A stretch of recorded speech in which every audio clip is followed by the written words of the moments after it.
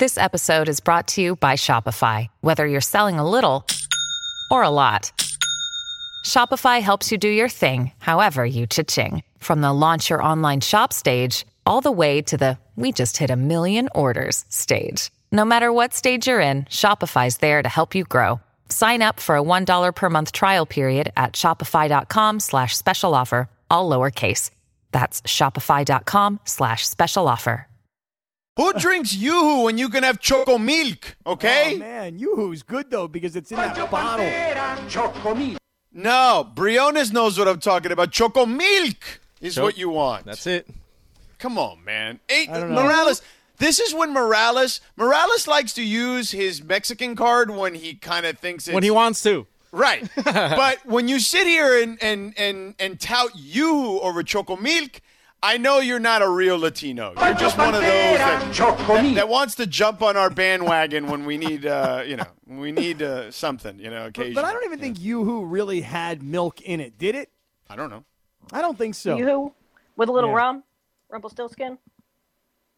I don't know, man. I feel you like know that line? No. I feel like Yoo-Hoo was a fun thing to have because it sort of was like chocolate milk, but it came in a bottle. Like, you ever have a bottle of Coca-Cola, which is better than a can of Coca-Cola? So Yoo-Hoo had water, high fructose corn syrup, whey from milk, and it contained 2%, less than 2% of cocoa, non-fat dry milk, artificial flavor. Yeah, it wasn't a lot of actual milk in there. No. But the bottle was fun to drink out of, and it had like one of those bottle tops that you had to pop off of it. It wasn't a screw top. So I don't know. There was a good feeling of drinking a Yoo-Hoo, but it wasn't really anything nutritional in any way. No, not by any stretch of the imagination. No milk. But no Yoo-Hoo. Choco Milk, man. Choco Milk. Can you say Choco Milk? How about leche de chocolate? I mean, leche de chocolate is fine too, but, Choco Milk. Choco Milk. Aha! Ándale. So anywho, man, I mean, he covered a lot of stuff there. I mean, where do you want to start? I think we need to start with the Rams, and I specifically need to start in one place with you. Are you ready? I am very ready, and I'm glad you chose the Rams because you're right. Between the Rams, the Chargers, the Raiders, USC, and UCLA football, those 5 teams in particular, I know I got a lot to say about everything. So go ahead. The Rams are the best team in the NFL. Debate me on that. I don't think you can beat me on that right now through 3 weeks. Well, I would have a hard time arguing the other side. I really wanted to be high on the Raiders, but the Raiders just kind of squeaked by yesterday against the Dolphins, who brought a backup quarterback cross-country.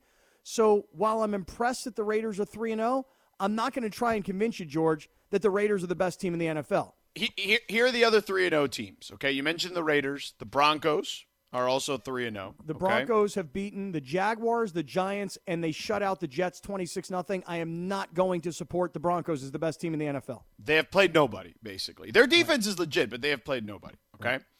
Then the other 3-0 team, Carolina Panthers, Arizona Cardinals are the other 2. Tell me the Rams aren't better than any of those teams. Well, here's what I will tell you, that we'll know how the Rams stack up against the Cardinals this weekend because the Cardinals are here at SoFi Stadium. When you look at the Cardinals, they had the impressive win on the road week 1 at the Titans. They snuck by a point over the Vikings, who you had a chance to see yesterday beat up on Seattle. And Seattle's a team that, I think there's a lot of people concerned about what the Seattle Seahawks are going to do. They're in trouble. Their defense stinks. And yesterday, Arizona beat the Jacksonville Jaguars with one of the most spectacular and bizarre plays that we've ever seen in NFL history. Cliff Kingsbury should have been sent to the moon in a rocket ship, okay, at halftime. Yeah, I mean, listen, Matt Prater is good from the Arizona Cardinals. He's been a long-time great kicker in the NFL. But a 68-yard field goal at the end of the half, you're asking for trouble. You're not. And he did, but he used to kick in Denver, dude, and Detroit, I guess, for a while too. So in controlled environments, not at sea level against the Jacksonville Jaguars. On natural grass, right? In humidity. What are we?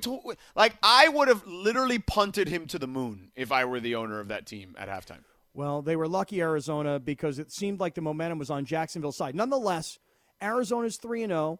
They don't have a win like the Rams have because the Rams had the Indy win and they had the Chicago win. Right, and you were poo-pooing their wins. You were poo-pooing them a little Well, bit. here's what I was saying.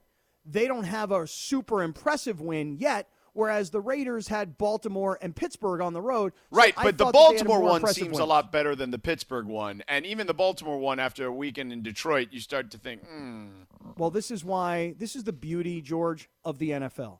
The beauty of the NFL is literally we think we have a grasp on who's good and who's not good, and then the following week, everything changes. So today you're asking me to debate you that the Rams are not the best team in the NFL because you say they are the best team in the NFL. yes. Right hands now, down. through 3 weeks of the NFL season, because of the win yesterday against Tampa, and by the way, this was not just some sneak by. This wasn't some kick a 66-yard field goal at the end of regulation that hits the No, they crossbar and kicked the bounces over. living you-know-what out of the Bucs. The Rams yesterday destroyed the Tampa Bay Buccaneers, and after that win yesterday, now as we'll see Monday Night Football tonight, and then we'll go into Week 4 next week, the Rams, through 3 weeks, are the best team in the NFL. So are you willing to give Matthew Stafford any credit because you basically said going into this week, you were like, well, this is the game they brought him here for, and it's only, it's only the regular season, which you're right, but this is the type of game they brought him here for. Let's see what he can do. Now, he did pretty well to me. Matthew Stafford is impressing me. This is Oh, just me well, there here. you go. Now I'm sure he will. I'm sure he's listening somewhere before he goes and joins Peyton and Eli today on ESPN2. By the way, double dose of LA on Peyton and Eli today on ESPN2 for Monday Night Football between the Cowboys and Seahawks. Peyton and Eli on ESPN2 will have Matthew Stafford as their first guest and LeBron James as their second guest. All right, so look, here's what I'm going to say. I'm a football critic and fan who doesn't like to necessarily buy or sell hype, especially in the preseason. My concern about Matthew Stafford was multifold. First and foremost, Ooh, wait. okay, You want to say that again? Multifold? It sounded I feel like pretty that cool, was a didn't it? fancy word for you. Yeah, it sounded good. There's a little dash in between the I and the F, multifold. Mm-hmm. My concerns were two ways. One, we've seen what Stafford has produced in Detroit, but it never amounted to wins. He's not alone. There's 11 guys on the field. There's 11 guys that play on the other side. There's coaches. There's front office. He was in a bad organization where he succeeded individually, statistically, but the team did not. So that was my first question about Matthew Stafford. And by the way, probably everybody's question.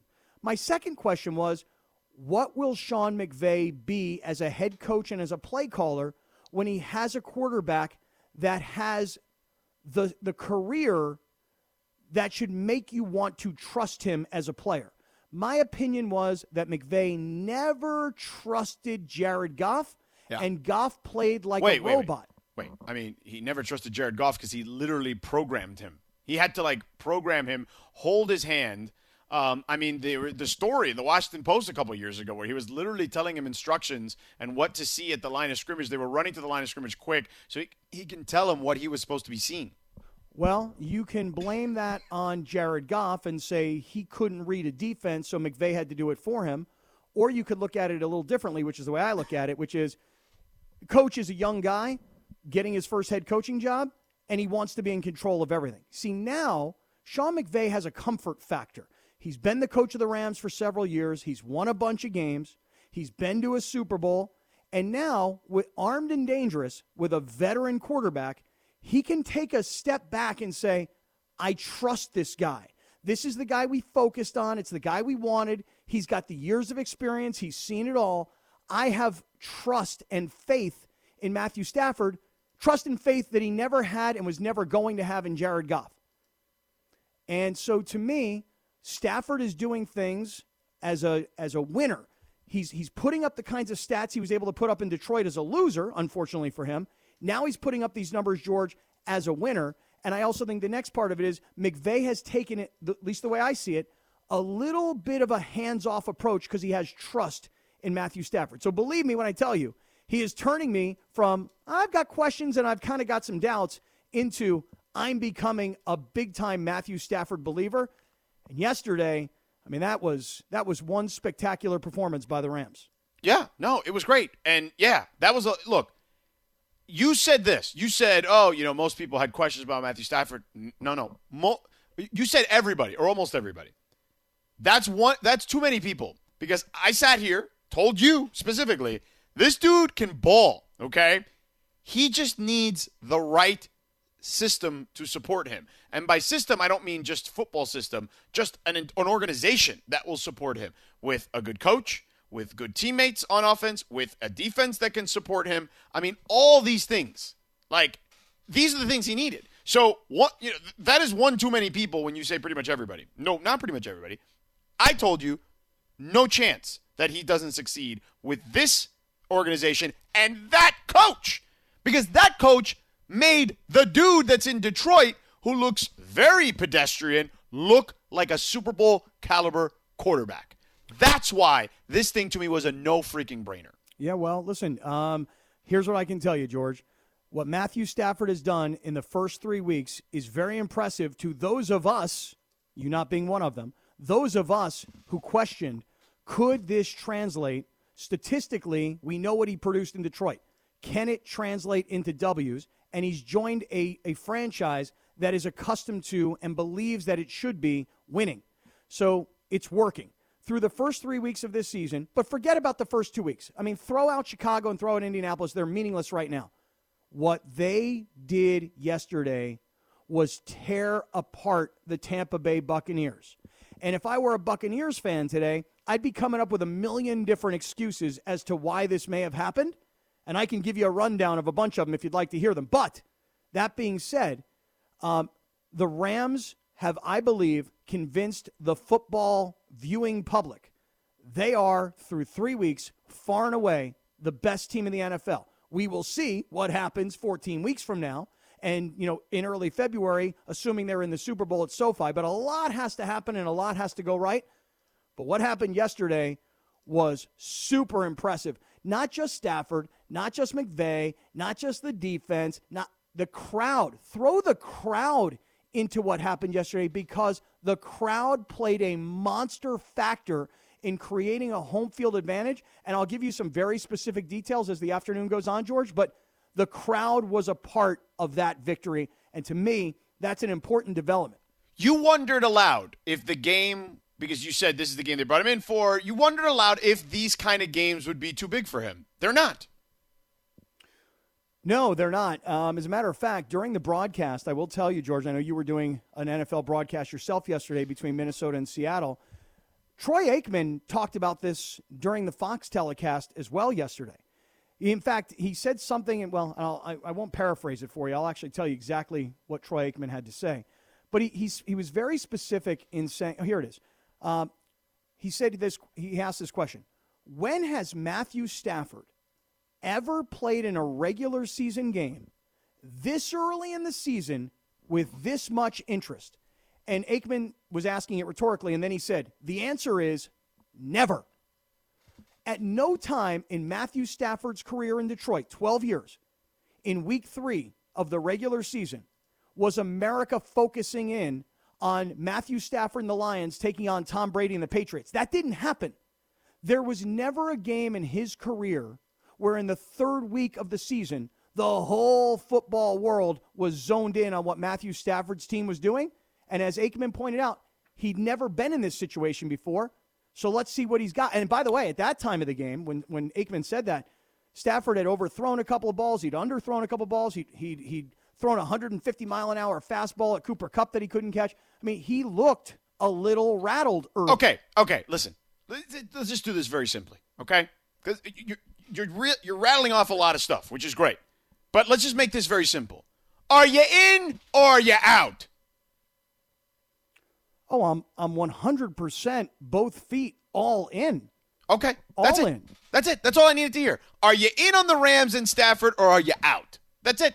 So if you're both quite feet easy, in, actually. What's that? It's quite easy, actually. I mean, it's a very likable team. It's a likable coach. It's a quarterback who you should like and want to root for. I'm all in. I had questions and some doubts, but I am all in. Okay, fair enough. No more waffling, though. You're in, so you're in. Okay. We'll see. We'll see how far you go before you waffle. I feel like you're a waffler.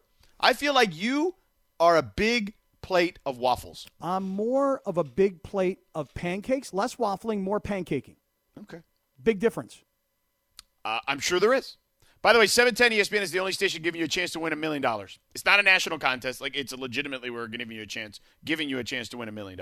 Listen every Monday, which is today, to play $1 Million Mondays. Be listening around 5:30 today for your chance to play. It's that simple. The first person to answer our Sedano Cap trivia question correctly will win this. Not the $1 million, but we'll win this. Rams Cardinals tickets for this Sunday at SoFi. You got 2 undefeated teams, plus a chance to win $1 million by predicting. This is how you get a chance to win the $1 million. You predict the correct teams and final score of Super Bowl 56. It's that simple. But just to let everybody know that the Super Bowl is played between one team from the American Football Conference and another from the National Football Conference. Yeah, I'm pretty sure if they're listening to sports radio on the AM dial in 2021, they're familiar with that. Somebody That's just my put guess. out a tweet, though, that last week Mason in Ireland had somebody who was making their prediction, and he predicted in the Super Bowl that the Rams would beat the Buccaneers. So just putting that out there for everybody. Okay, that's fair. But I would say, that is an outlier situation is what I would recall. I just want to remind everybody. All right, so be sure to listen around 5:30 today for your chance to call in and play. All right, so there you go. All right, coming up next, the Raiders. Are they, much like Matthew Stafford now seems for real, are the Raiders for real?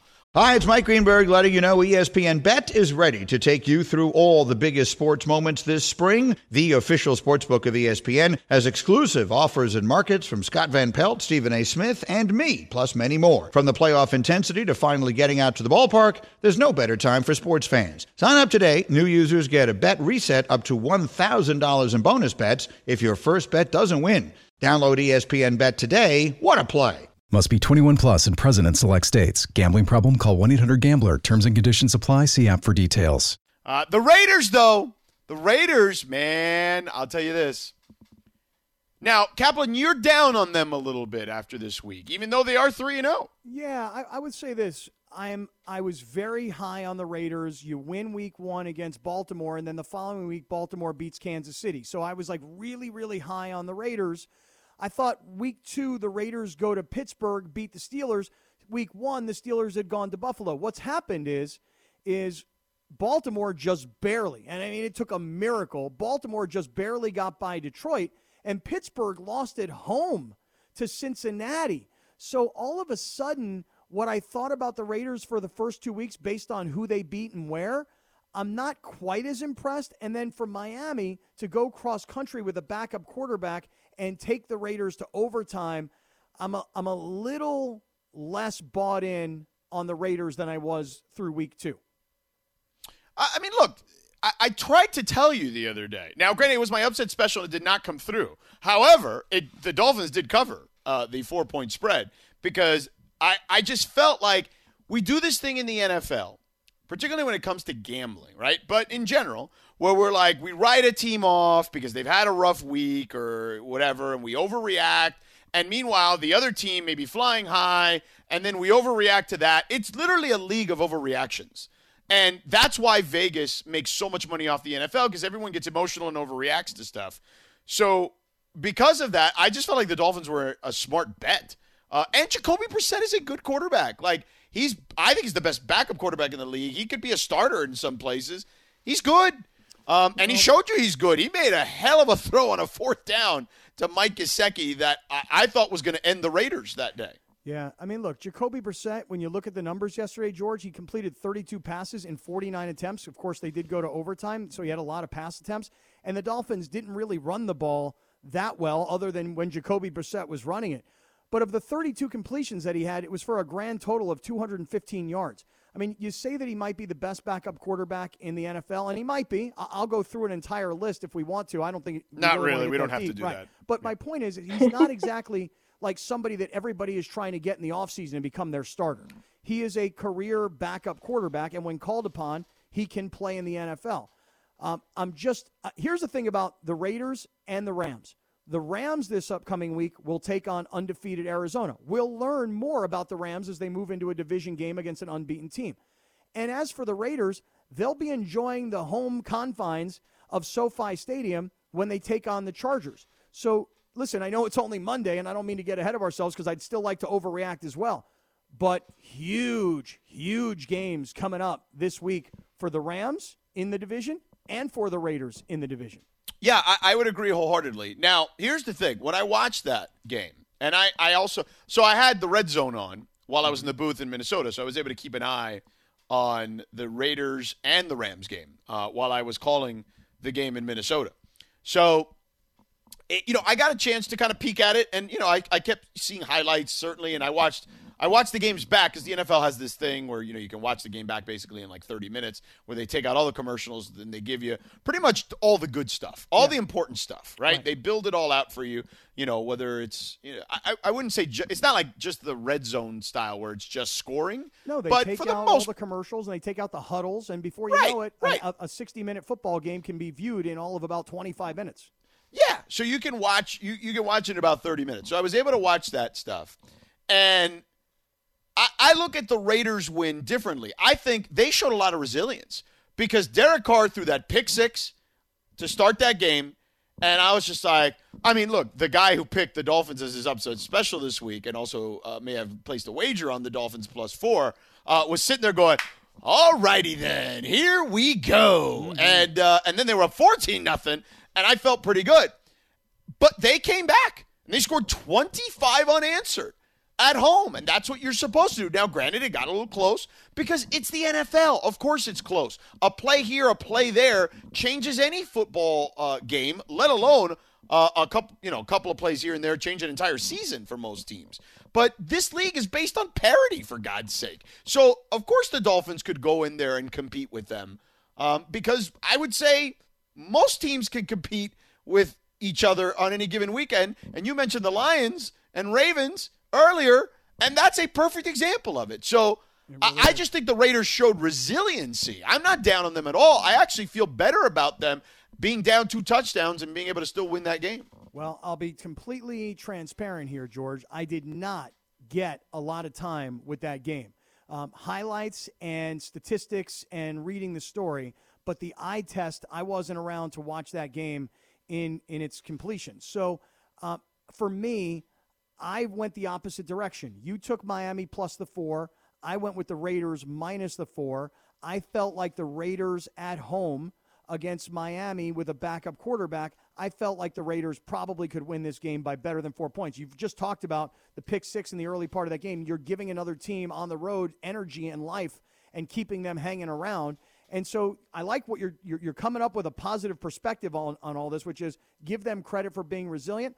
I'm going to be curious to see what happens a week from tonight when the Raiders come to SoFi and there are 70,000 people all dressed in black and silver and losing their minds for their Raiders, and they take on the Chargers, who, as you know, I am the president of the card-carrying member of the Charger Hater Club. However, I'm willing to give credit where credit is due. They tried to lose the game yesterday. They did try to blow it. Yeah, but we'll get to them. Save some of that because I do want to get to that on the other side. Don't blow your wad so early, bro. You know what I'm saying? Listen, we got a 3-hour show here. I got a lot more. I just like to connect dots, George. That's all. All right. Just make sure you leave something in the holster is all I'm saying. You're also, as we learned when you tried to do the 50 push-ups, you don't always have the stamina you once did, So. That is true. And by the way, here's the other thing. I don't want anybody showing up on October 7th at SoFi Stadium for our stadium tour thinking I'm about to kick a 66-yard field goal. No. Okay? That just doesn't happen. 40 I felt like was a good barometer for you. Dude, at this point, 36 for me is 66 for Justin Tucker. Okay, fair enough. So, Lindsay, I know you've got some sassy stats. Chris Morales likes to call them sassy stats. You've got some sassy stats about the Raiders, don't you? Now, do we have some music? Can we get some sassy music? Yeah, get some sassy music going there. Yeah, let's just say it could be anything, really. It doesn't really have to be all that specific or particular. Dealer's choice, Alex. Yeah, feel free. Just throw anything on there. It's okay, Alex. Okay. All right, but Linz, what do you got? All right, so as we talked about in our pre-show meeting that, everyone else is not privy to, this is the 13th time that the Raiders have started 3-0, and it's the first time they did it since 2002. So of all of those times they've started 3-0, they've gone to the playoffs 11 of the 12 times. In 9 of those 12 seasons, they made it all the way to the AFC title game. And 4 of the 12 3-0 seasons ended with a trip to the Super Bowl, including 2 years where the Raiders won it all. Sassy stats. I like that. Those are sassy. Yeah, they 1990 and 2002. They were in the AFC Championship games. Those are the 2 most recent, I believe. And, the 2002, we know they went to the Super Bowl. So those are impressive historical statistics, and it's interesting the way the numbers can be played. Obviously, this is a completely different Raiders team. It's all different players, but I love the organizational statistics. 3-0 start. When you look at the history of the organization, we make the playoffs when we get off to hot starts like this. But again, I was not as high on the Raiders and their performance yesterday. I'll give the Dolphins a ton of credit, but I think the Raiders are the better team, and they were fortunate to get by in that win yesterday. All right. I mean, clearly you're down on the. This feels weird because I feel like you're anti-Charger and anti-Raider. How is that even possible? Raider. I'm pro-Raider, and I'm pro-Ram. I'm anti-Charger. But you're down on the Raiders. Well, I'm a little disappointed that when you're playing against a team that has to travel cross country and brings a backup quarterback, that you don't control the game and you almost try and get them to win the game, so to speak.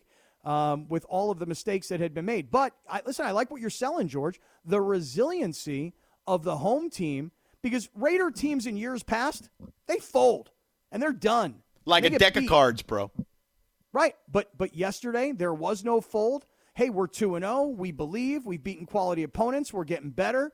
We got a system in place now. We've got a coach that's been here for a few years, and he's going to be here for a few more. We've got a quarterback that seems to be really, really coming into the prime of his career. I mean, they didn't even have their star running back who's been out this whole time. Did you know who the running back was yesterday for the Raiders who had 111 yards? Peyton Barber, I'm sorry, yeah.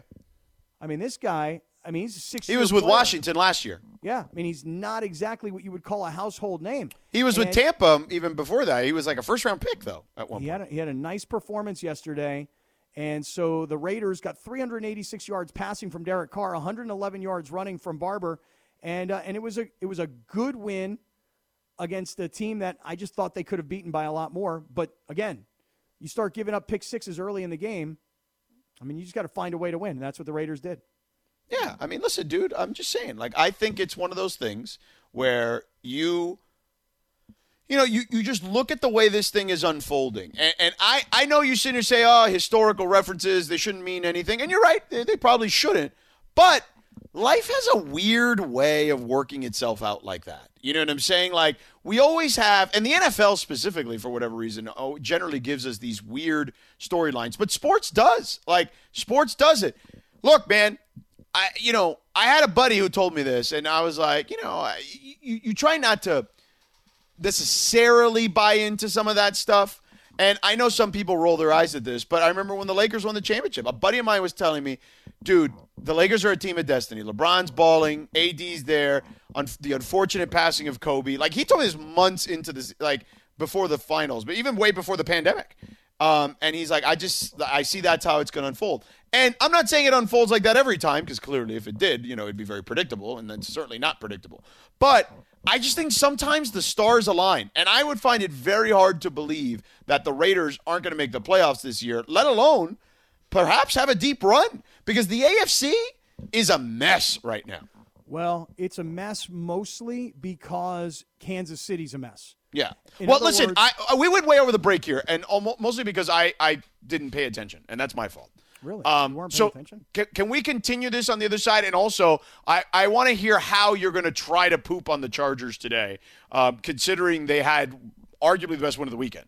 So I am curious to see how this works itself out. Find out how Kaplan craps on the Chargers next. This podcast is proud to be supported by Jets Pizza, the #1 pick in Detroit-style pizza. Why? It's simple. Jets is better. With the thickest, crispiest, cheesiest Detroit-style pizza in the country, there's no competition.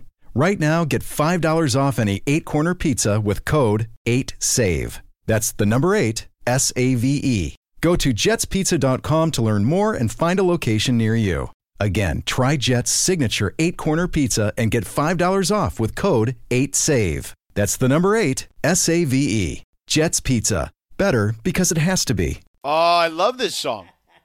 By the way, it's funny that this song is anniversaries today, because my daughter, she loves the LeBron Space Jam movie. So she wants to watch, and it's no longer on HBO Max. So we were to try to find it, and it's not there. So we just bought it on Amazon or whatever. And this song featured prominently, obviously, in that movie. So it was just coincidentally something I was watching or listening to earlier, and I had no idea that was the case because that part of the movie came on when I walked into her room. But great jam back in the day. And then it became like a stadium anthem, right? Or an arena anthem. Every time you went to a game, whether it was a baseball game or a basketball game or a football game, like this song was there in the 90s. Yeah, and make no mistake, Chris is right. There may have been a cassette tape in a very old Oldsmobile Cutlass Supreme that I might have been rocking back then with a second, what do they call it when you put in a different car stereo? Like you take out the original one and you put in a new one. So yeah, and there was a cassette tape, and it got flipped a couple of times because the song may have been on both sides. Yeah, I was there. I did that. Yeah, man. Listen, I had no idea what you were talking about as far as flipping cassette tapes. Really, you don't know about cassette tapes? You're not. I do know about cassette tapes, but you're talking about like aftermarket car stereos and stuff. Well, yeah, aftermarket car stereo because the Oldsmobile Cutlass. This is going back. It may have actually had an 8-track player come standard, But then I got an aftermarket stereo put in that actually was cool and techno-y, and it had a cassette player in it because that was modern technology back then. So if you had this song on one side and you had it on the other side, you could take it out and flip it and put it back in and get the same song rather than having to rewind it. You see what I'm saying? Yeah. Exactly. I don't think you do. I don't think you understand the difference. Totally, 100%. No. You see, rewinding was a much different animal back then versus having the numbers of the tracks on a CD. You see? There's some people who are getting what I'm saying right now. Do you remember rewinding? How about when you used to go to Blockbuster Video and you had to rewind it or they would charge you extra? I was always bummed out about that. Like, oh, man, I forgot to rewind it. And then they would just put it in a machine, rewind it in 30 seconds, and charge you like $2. Yeah. Come on. Do you really have to charge me for that? Yeah, they did. They had the super fast thing. Blockbuster Video was fun, though, back in those days. Because I feel like it was an experience to go to the store, to kind of see what was there. Maybe you wanted to see a movie, and then you're like, oh, do they have it? Did everybody rent it? You know what I mean? And if they didn't have it, it just made you more anxious to want to watch it again. You know what I mean? Like I felt like it was like a cultural experience at the time, Well, that's when we actually left our houses to get things. Yeah. Now you don't have to leave your house to get anything. But I still like leaving the house to get stuff. I don't buy a lot of clothes and stuff online. Like, I may buy, like, I don't know, socks and underwear or something like that. Like, that's easy. Like, but, like, actual clothing that I'm going to wear out, I generally like to go to the store and try it on. Yeah. I can't remember the last time I actually went to a store and bought clothes and tried on clothes. But socks and underwear, that's an easy one. Costco, man. Easy. Yeah, or whatever, Amazon or whatever. Like that. But, like, Lindsay, do you like going to the actual store to try on actual clothing? Well, I mean, I used to, but then I got lazy and the pandemic happened. And now I just like, if there's something I like, I'll order it in the size that, I think I am and maybe like one other size. And then I just return what doesn't fit me. That's where I've gotten. Oh, see, that's my problem. Returning is just a whole different headache. I used to. Well, but at Amazon, all you have to do is go to Kohl's, right? Like that's what my wife told me. Really? Yeah, Amazon's super easy to return stuff, but I don't really buy a whole lot of clothes on Amazon. Not gonna lie. Mm-hmm.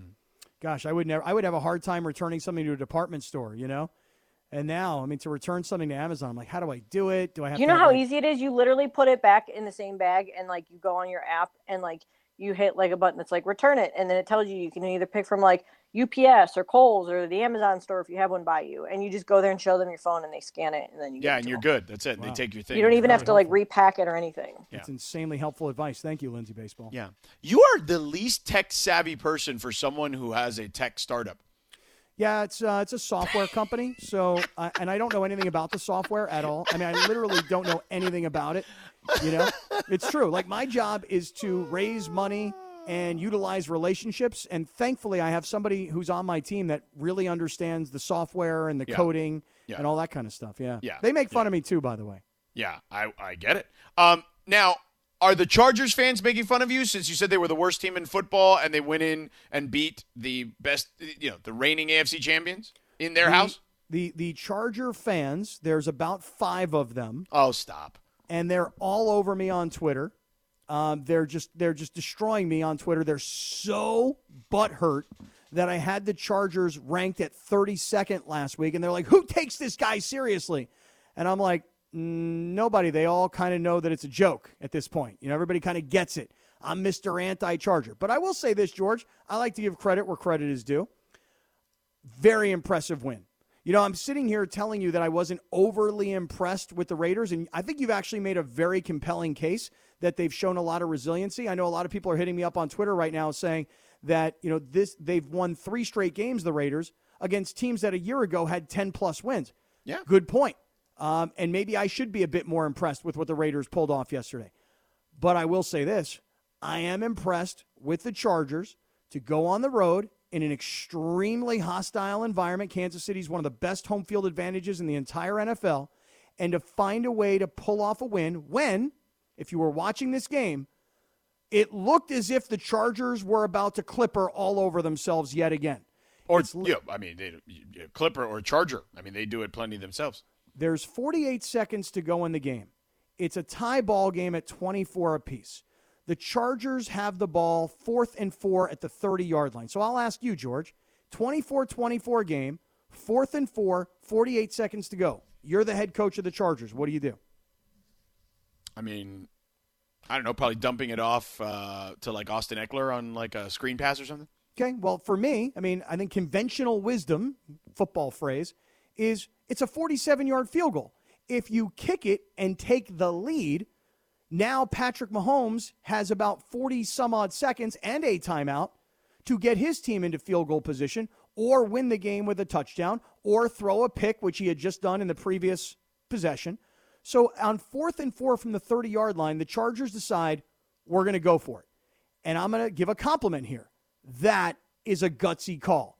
I love calls like that because generally field goals don't win you games when you're on the road. You got to go for the kill. So it's 4th and 4. What happens? The Chargers get a penalty. Oh, my goodness. Really?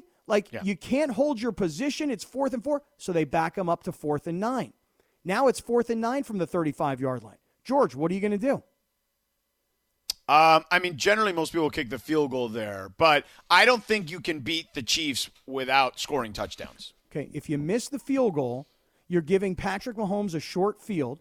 If you make the field goal, you're still giving him the ball with a timeout with 40 seconds to go in the game.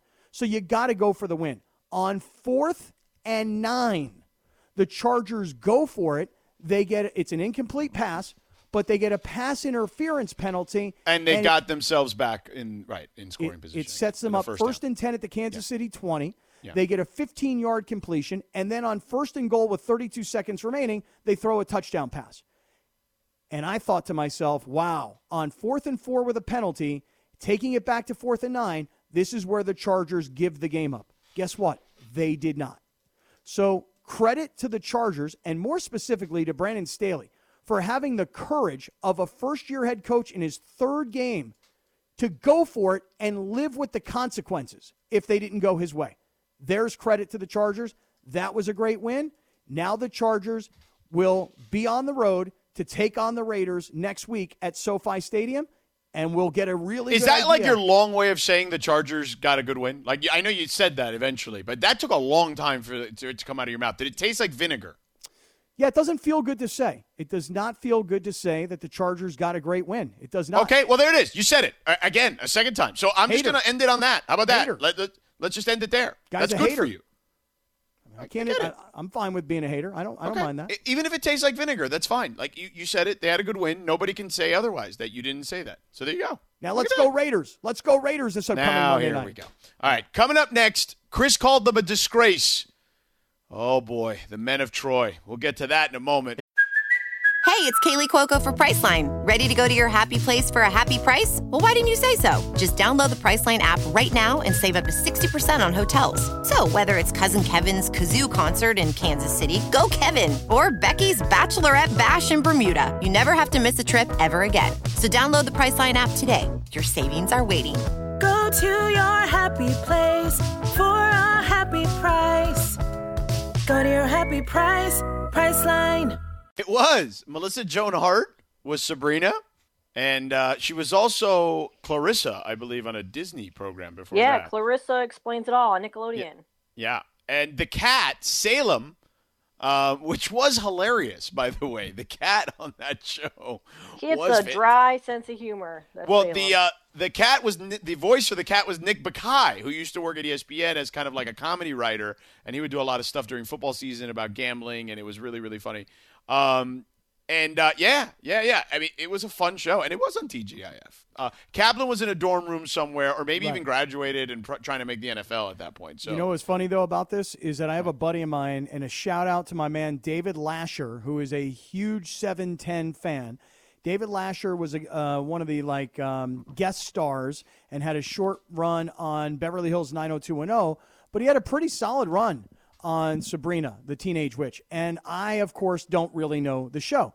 So this is several years ago. Yeah. 7 seasons, by the way, that show. Yeah, and I show up at, and it went on thereafter, I guess, in syndication or whatever. So I show up at a friend of mine's house in Beverly Hills, and this friend of mine, David Lasher, is there, and my daughters all lose their minds. They're like, oh, my God, he's on Sabrina, the Teenage Witch. And I'm like, what do you mean? Like, what are you talking about? And I'm like, Lash, what's up, man? You were on this show. I know you were on 90210, dude, but Sabrina the Teenage Witch. Oh, yeah, he played the character Josh. And I think he was on for, I mean, it's got to be, I'm going to guess, 4 or 5 seasons.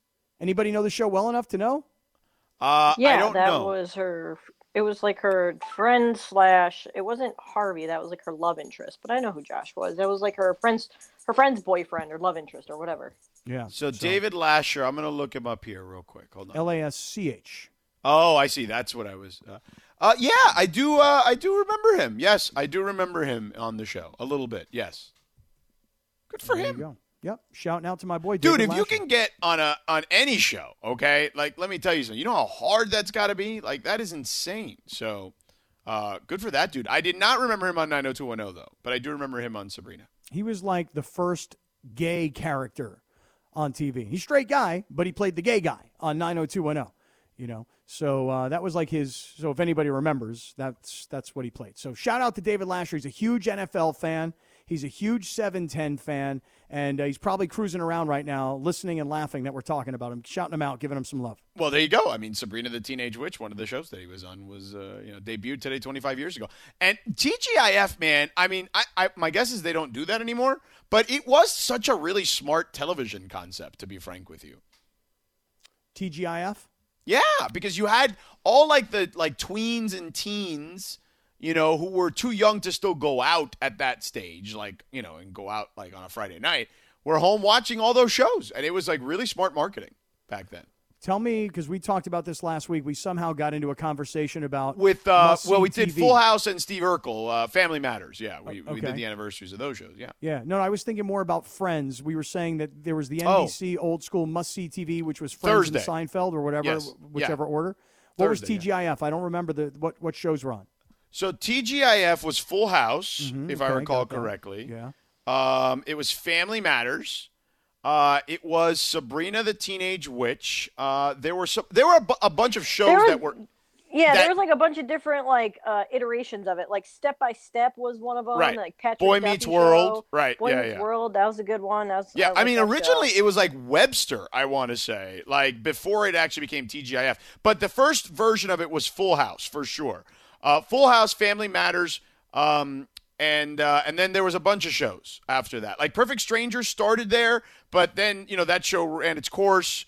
Then it was Step by Step, right? Boy Meets World. Hanging with Mr. Cooper, I think, was in there too. Oh yeah, that was a good one. Yeah, and Sabrina. Yeah, and Sabrina. So yeah, there were a bunch of different shows in different spots based on how long they were on, and some shows obviously, eventually, that's it. They had kind of played themselves out through conclusion, and then a new show came on. But yeah, TGIF was a really smart concept back in those days. I see my boy Lash was on Sabrina the Teenage Witch from 1999 to 2002. So I don't know how many episodes he got in.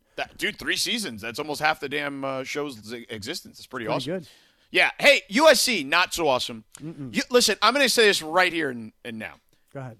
You can't lose to Oregon State, dude, when you're USC. I don't care how good they may be in a particular season. You can't lose to them at home. Maybe I would excuse you if you're out there out in the middle of nowhere in Corvallis, and you got one of those crazy fog games like the one Mark Sanchez played in or whatever.